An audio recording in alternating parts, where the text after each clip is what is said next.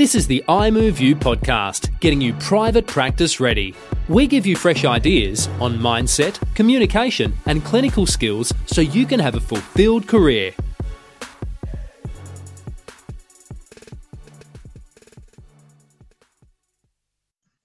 What a time to be alive. Welcome to the I Move You podcast.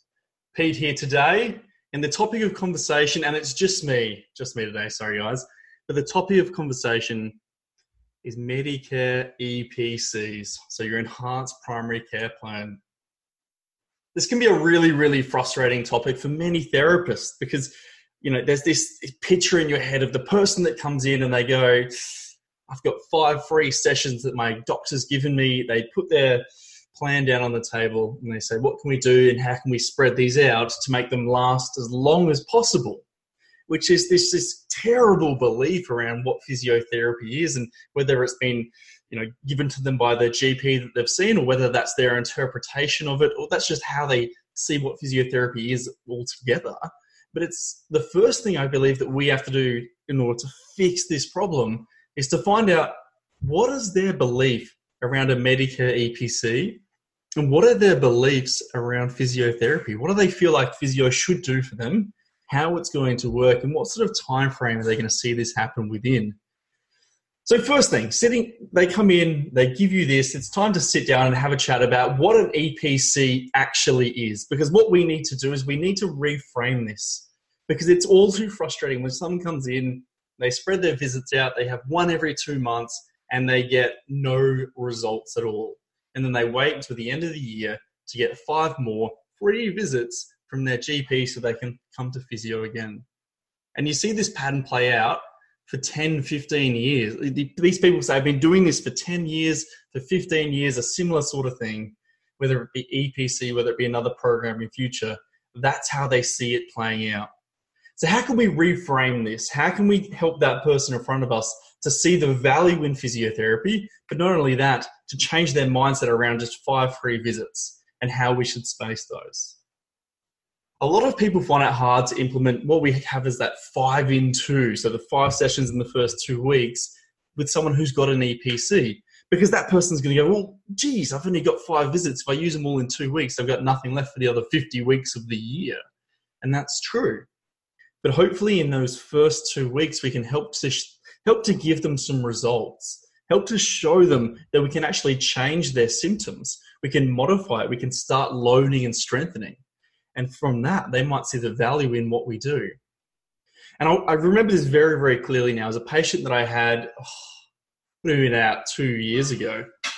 And this person that came in, and I'm trying to think of how he framed it, but he just said, this is what I want from you. You're the physio. I want basically massage once every 2 months for the next 5 visits. And then I'm going to get my free thing and we're going to come back again. That's all I want. That's what physiotherapy is. That works for me. So I thought I'd challenge him a little bit on this. And I said, well, does it work for you? Are you still in pain? And just by asking a series of questions, are you still in pain? What results would you like to see? Not what do you think is possible, but what would you actually like to get back to? Is there something that you're passionate about that you can't do now because you are in pain? If you weren't in pain this weekend, what would you be doing? Would you be doing the same thing that you're going to be doing this weekend? And his answers were really interesting. He did want to get back to playing golf, to playing cricket with his friends, but he didn't think that was possible. He thought that was entirely impossible. So when I reframed it and said, if you think this is working for you, it's not, because you're doing the same thing over and over again and you're getting the same result. So how about we, for this year of EPCs, we're going to change it up. We're going to flip it on its head. I want to do 5 sessions. We did in the first 3 weeks. 5 sessions in the first 3 weeks. And let's see if we can start to get a better result, because I truly believe that we can. And guess what? After about 2.5, 3 weeks, we'd actually got him to a point way ahead of where he'd been in the past few years. Way ahead of that. And from that, he actually then came in as a paying client. He didn't have private health insurance, but suddenly he saw the value in what we do as physiotherapists. Instead of just giving him a bit of a rub once every 2 months, he had a bit of pain relief to start with, changing the narrative around what it actually does, that it's only short term it's going to change how he feels, but long term it's not fixing anything. Beginning to load him through that and teaching him that, hey, this doesn't have to be painful. So all this happened in the first 3 weeks, and then he became a really good client, probably for the next 10 to 12 weeks it would have been, before he actually got back to what he loved doing.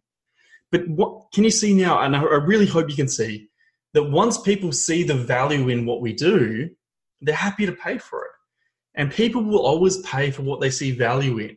It's only an issue with money when they don't see value in it. Think back to when you're at university, you might not have had a whole heap of money, and you might have looked at a GP session or a physio session or something like that and gone, I wouldn't pay $100 for that right now. No, not a chance. No way in hell would I be paying $100 for that. But you probably wouldn't blink. You wouldn't even think twice spending $150 on a night out on alcohol or food or something like that. It's just what you see value in at that time, you're willing to pay for. Now, coming back to EPCs, charging a gap. That's the next thing. And this is the other thing that I find clinicians find it's difficult, because often it's been pre-framed to that patient that this is 5 free sessions. You don't have to pay anything. They're free physio sessions for you to use. Now, because this language is, it's unfortunately given off by GPs, not all GPs I say, but many will say it's 5 free sessions under the Medicare benefit scheme. Because this happens, they come in with that expectation. Now, from the start, we need to reframe that. Because if they're coming in expecting it to be free and it's not free, then there's going to be a mismatch. You probably want to contact that person before, or something in your clinic has a way to contact them. But if they're not paying anything for it, they're probably not going to value it. People put more value on the things that they actually have to fork out a little bit of money for. Now, at our clinic, I believe EPCs, they cover $52.95, which would mean there'd be about a $26.05 gap, which isn't a lot of money, but it's enough that someone's then going to value that service. They're going to value that appointment. They're less likely to last minute cancel or DNA, because they actually have to pay for it. So, and the other thing is, charging a gap, it's not just okay? It's essential. It really is essential. We need to set that standard in physiotherapy that we value our own service. So when someone does come in with an EPC, if you don't currently charge a gap, I encourage you to start charging a gap. It doesn't have to be large. Maybe it's a $5 gap. Maybe it's a $10 gap. But start with something. Because when someone's coming in for a free session, they're not going to put the value on their service that maybe your private paying clients would do. We've seen that time and time again. So just to recap, when someone comes in with EPCs, you really want to reframe it's 5 free sessions. You want to actually go, well, this is the first 5 sessions, and we're going to treat you like any other client that would come in here. For the first 5, we'll see you within that first 2 weeks, really set this plan up and help you to get actual results, to actually hit what you would like to be hitting, to get back to what you love doing. So reframing that, and then pre-framing that there is going to be a gap. And the person that is like, no, I will absolutely not pay a gap, they're probably not your ideal client. They're probably not the person you want to be working with, because they're not valuing your service. They're unlikely to follow the plan. People will pay for what they see value in. We just have to make sure that we show them value. If we can show them immense value, if we can actually start to move towards their goals, people will want to actually come with their EPCs, pay their gap, and stay as a private paying client afterwards. Short one today, EPCs. I'd love to know a little bit more about, and bring it up in the iMoveU Facebook group, experiences with EPCs and how successful you've been with those clients compared to your private clients. And for those people that have been really successful, what was it? What helped you to get great success with those clients? What a time to be alive. The iMoveU podcast. Until next time. This is the iMoveU podcast, getting you private practice ready. We give you fresh ideas on mindset, communication, and clinical skills so you can have a fulfilled career.